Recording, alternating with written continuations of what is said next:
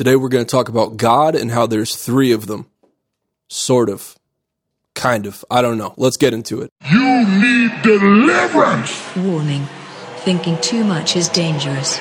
Symptoms include existential crisis, What you talking over here? learning new things, What you talking? knowing when you're wrong, You one of the sorriest church mirrors I had. and becoming a kinder, calmer, more Christ-like person concerning life and church. I really don't like the sound of my recorded voice talking. Normally I record myself a lot of times singing, but talking is still no bueno, but I'm doing it for you. It's because I love you. So welcome to the Concerning Life and Church podcast. My name is James Dursey, and I hope that what you get out of this is that you can learn something that maybe you've never heard of or maybe even thought of before, whether that be in the context of your relationship with God, with others, or even the world that we find ourselves surrounded by. And with that, let's just get started.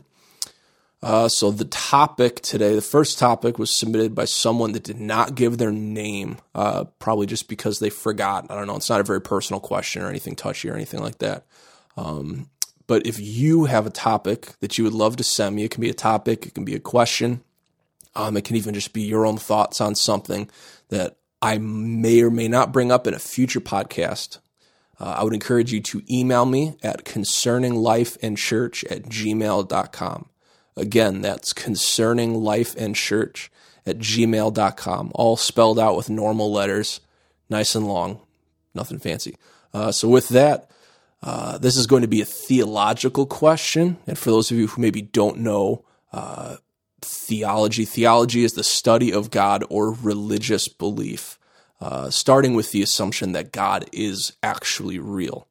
A study of those things that don't start from that presumption is called philosophy of religion. So they're two different things, but they are similar.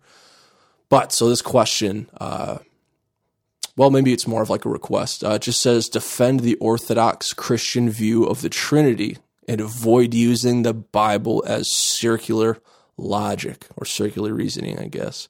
And I will say that I think that we as in pastors don't always do the best job of explaining some of the things that we talk about. I think it's easy if we say something again and again and again, it just becomes a part of our normal vocabulary, part of our normal, it kind of becomes jargon, and we don't always dive in and explain it. And I think it's very easy to let something that is a significant part of our belief system, our theology, just to become jargon to us, and even we forget what we're actually talking about. I've heard this called Christianese before, that someone from the outside would just have no idea what the heck is going on or what they're talking about. So as far as the Trinity, for those of you that don't know, the term Trinity comes from tri, meaning three. It refers to the Father, the Son, and the Holy Spirit. So if you've been around church for a while, although I guess it depends on the kind of church that you've gone to, you've probably heard those three terms kind of thrown around when talking about God, especially if you go to a Catholic church or maybe even a Pentecostal believing church. Catholic liturgy and disciplines tend to have a heavy emphasis on the Trinity, while Pentecostal theology and certainly practice tends to have a heavy emphasis on the Holy Spirit and interacting with the Holy Spirit.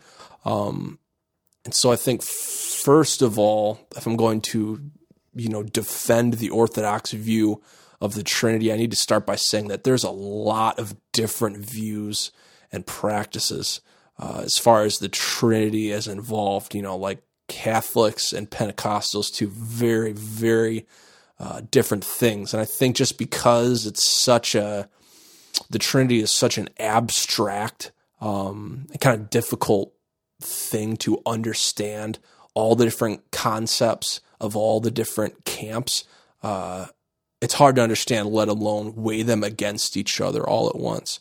And so I'm not going to use the Bible as evidence, hearsay as requested, but I'm going to reference the Bible more so just to establish the context of the subject itself.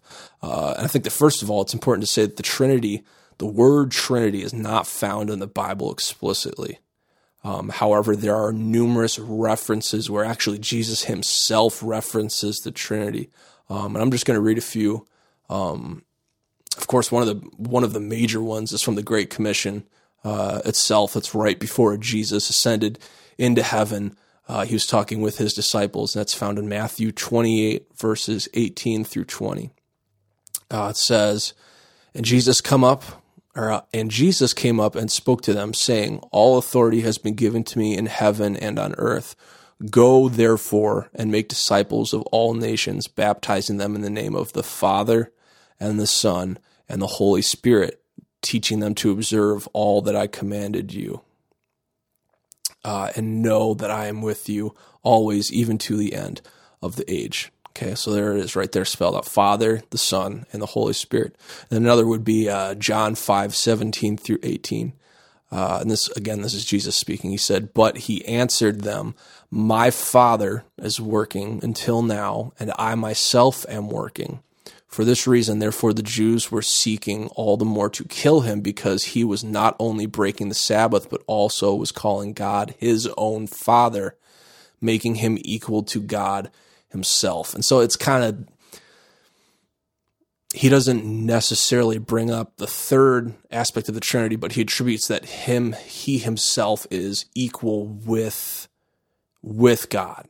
If that kind of makes sense. And so those are just two verses that kind of give you a little bit of background, of context, of the kind of language that has kind of set us up to draw this conclusion of the Trinity.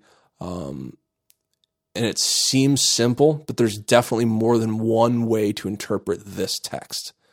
One way, which is the Orthodox, as in the traditional Christian way of unpacking this, was that there is one God, but he has three different parts. Each part is its own part. It has its own attributes that they don't contradict each other, especially in character, but all three of them are God together and apart. We have the Father, as in the God who sits on the throne of heaven, God the Son, who's Jesus himself, and the Holy Spirit, or the Holy Ghost, who is God's presence that is around us and interacts with us. The term for this belief, and there won't be a test on this, but I'm just going to say it anyways, and I didn't know it off the top of my head, is monotheistic Trinitarianism. Monotheistic Trinitarianism. Don't worry about remembering that, because I didn't remember it off the top of my head, and I have my degree in biblical studies. And for the record, I'm really not this articulate of a person. I'm actually reading just these notes and trying my best not to make it sound awful and boring.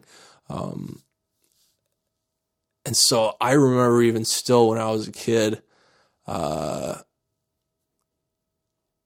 way that the Orthodox view of the triune God was explained to me. I remember I was sitting in Sunday school. I was a little kid, and I had asked about it, or the message was on it or something like that. I remember my teacher took out this piece of paper and a pen or a crayon or something like that, and drew a triangle. And then at each point of the triangle, so at each of the points, they wrote Father, and then Son, and then the Holy Spirit. And then in the middle of the triangle, they wrote God. And I remember they looked at me and they said, "Makes sense, James?" And my stupid little brain, I was probably 5 or 6 years old, said, "Oh yeah, I've got this." Me as a young child have completely wrapped my head around the abstract and concrete construct of the Almighty, as in the great I am. I have him figured out because he is a triangle. Now, today I'm holding my bachelor's degree in biblical studies, as I said, and I feel like all of that amounts to absolutely nothing. I feel like I still really do not understand God, as in like have God figured out, as in the mechanics of God. Nothing feels solidified or simple. The more that I know or rather, the more that I learn, the less I'm convinced that I really know anything, but also the more calm and gentle and understanding I think I find myself becoming. But anyways, that's a very traditional way of thinking about the Trinity, but that is the Orthodox way, I would say, is the little triangle. That's the way I grew up thinking about it, and I think it's kind of ambiguous and kind of clear at the same time. I guess it kind of gives our mind something to kind of gravitate towards, to be like, oh yeah, God is the triangle. That helps me understand the universe. Now, there are people that don't believe in monotheistic Trinitarianism. They would say something along the lines that Jesus wasn't actually trying to teach anything close to that at all. Something that's very interesting about the concept of God stepping down, as in God entering into his own creation, is that he would be willing to subject himself to existing inside of that. And I think let me explain that. God exists outside of the construct of time. In fact, he designed the concept of time as in something or some things that were and are not, or were not and now are. God is a constant. God is unchanging. And I think the idea that he subjected himself to entering inside of that construct and subjected himself to that to the point of the cross for us. Now, Jesus himself preaches that he was God incarnate, but we also observe that he was fully subjected to being a person and limited in that way.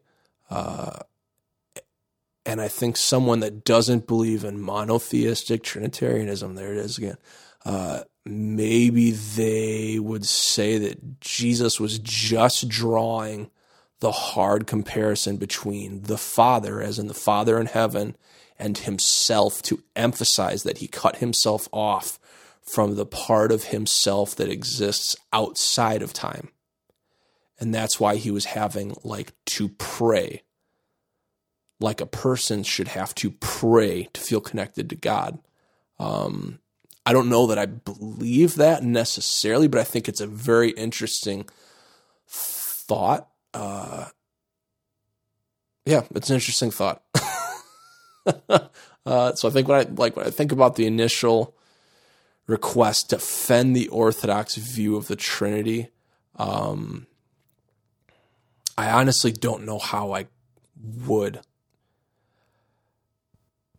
I think it would be really easy for me to take what I believe and backwards engineer it to where I can find references in scripture or hemispheres of reason or thought that would confirm my opinion.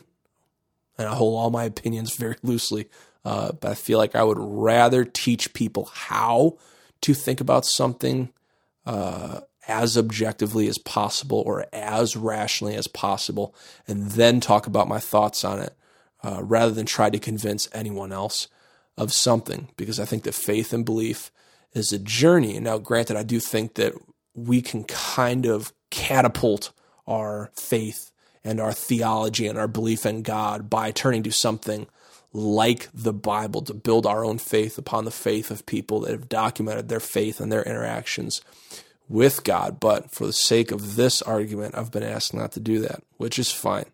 And so I think I'm going to take more of a psychological approach, actually. So something that's interesting is that the way people tend to think about everything is that they want to turn something that is a maybe to a definite yes or no. We want to take something that we are uncertain about and figure it out so that it is certainly yes or certainly not. I think neurologically that's just how our brains work. Otherwise, if we do something, like if we went to drink a glass of water, we'd have to think cognitively about every single muscle it would take to reach our arm out and grab the cup and then move it to our lips and then figure out all the muscles we would need to swallow it. It's kind of like the concept, most people have heard, once you learn to ride a bike, you never forget. But I say drinking because, not everyone rides a bike, I guess. And so our brains work the same way when it comes to our understanding of the world that we're interfacing with, whether that be concrete things like a glass of water or a bicycle, or even abstract things like our understanding of abstract systems like morality or ethics, and our belief and understanding of God. So in other words, our brains do the same thing to the abstract as they do in the concrete as far as like coordination. Like if you've had a bad experience with someone later on down the line, if they ask you for something or they ask you for a favor, I already have some kind of inclination to tell them to hit the road because they're a piece of work. You know what I mean? It's our brain's way of simplifying the world that's around us to save us time and to make us more effective. And we really do the same thing with our concept of God. And people have always done this to God. How can people ever come close to figuring something out that by the topic's very nature is beyond our ability to actually comprehend it? As in, we take something like God, the great I am, and break him down into a set of rules and something that we can like figure out and put under our thumb. I have God figured out. I have the mechanics of how the Almighty interacts with us figured out. When you really think about it in that regard, it is kind of prideful, which is why I try to hold all my opinions so loosely. Now, my theory is that I think it would be incredibly easy from someone to make the jump, and that jump being made over thousands of years, of thinking that the teaching about God, that someone was saying God is like a triangle, and instead saying that God is a triangle. Again, I hold this very loosely. Some people would call me a heretic. Don't chase me out with, pitchforks and torches yet. But maybe the idea of the Holy Trinity, the Father, the Son, and the Holy Spirit, began as a mechanism of trying to understand God, or more specifically, understand the ways that God has interacted with people throughout history and continues to interact with us today. Again, I'm not using the Bible as proof, but rather encouraging us to think about the implications of something that happens in the Bible. Now, Jesus, God incarnate, steps down in human flesh, and he is teaching about when God will come to save his people from the oppression of the world, rather the oppression of their sin in the last battle. And he says it in Matthew 24, verse 36. He says, "But about that day or hour no one knows, even the angels in heaven, nor the Son, but only the Father, nor the Son, as in nor me, only the Father." Now, I think that something we can observe from this is that Jesus doesn't know something. In other words, while Jesus was on earth, he was 100% confined within the limitations of flesh and blood and was cut off from the knowledge he would have access to otherwise.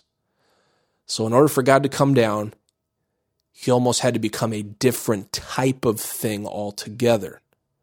But not really, because Jesus was God in the flesh. And in the Bible, we see references to the Holy Spirit, or, the Holy Ghost, moving and influencing the hearts of people. And I feel that every time we see God make something happen, it's in a type of way that is, although powerful, extremely subdued. Like when I think of the power of God, in other words, every time God's presence moves, the sky doesn't split open with beams of light and pillars of holy fire that scrub the world clean of all the evil that is unworthy of being in his presence. So God's presence, entering into the construct of time, though not through flesh, not through the Son, it's almost like it's like a totally different type of thing, right? But again, not really, because God was moving in the world as we see in scriptures and is continuing to do so. And so what I'm saying is that God has manifested himself to mankind throughout history in many, many different ways and going to extreme lengths entirely to his credit. And a lot of times when people think about that extreme lengths, they talk about and they think about the cross, which is significant. But just even our view and our opinion of the cross in our minds, it's almost kind of like romanticized. But people don't think about the extreme lengths of God confining his presence to a box, as in the Ark of the Covenant. God was so desperate to be among his people that he confined his presence in the world to a box. It's not very glamorous, which is probably why, it's the Holy Trinity instead of the Holy Quad, being the Father, the Son, the Holy Spirit, and box. But the whole thing seems like a desperate bid to be with us, and that is what it is. And so I'm going to say ultimately, I have no idea. I'm not saying that God is or God isn't like a triangle. But I'm saying I think it has helped a lot of people feel closer to God in a way by thinking that he is. And to be honest, I do find myself praying to all three. It's made its way into my language from when I was a tiny, tiny kid. But I do feel like I pray to God like a father. I pray to Jesus like a friend. And I pray to the Holy Spirit like an emissary. And whether that's right or wrong, I don't think it makes much a difference, because I know that God exists currently in his actual state outside of my mind. And I do believe Jesus made a way for us to be seen as innocent before God and to get to know him in a way.